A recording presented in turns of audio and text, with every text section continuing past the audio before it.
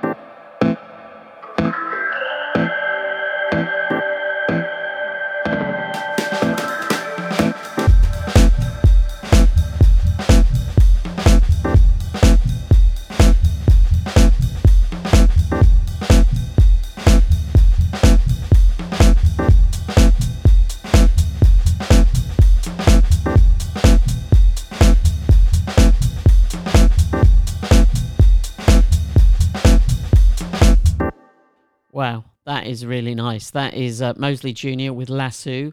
And before that, I played you the Ambient Jazz Ensemble. And let me give you a rundown of what else is on the show if you go to the behind the paywall edition of it.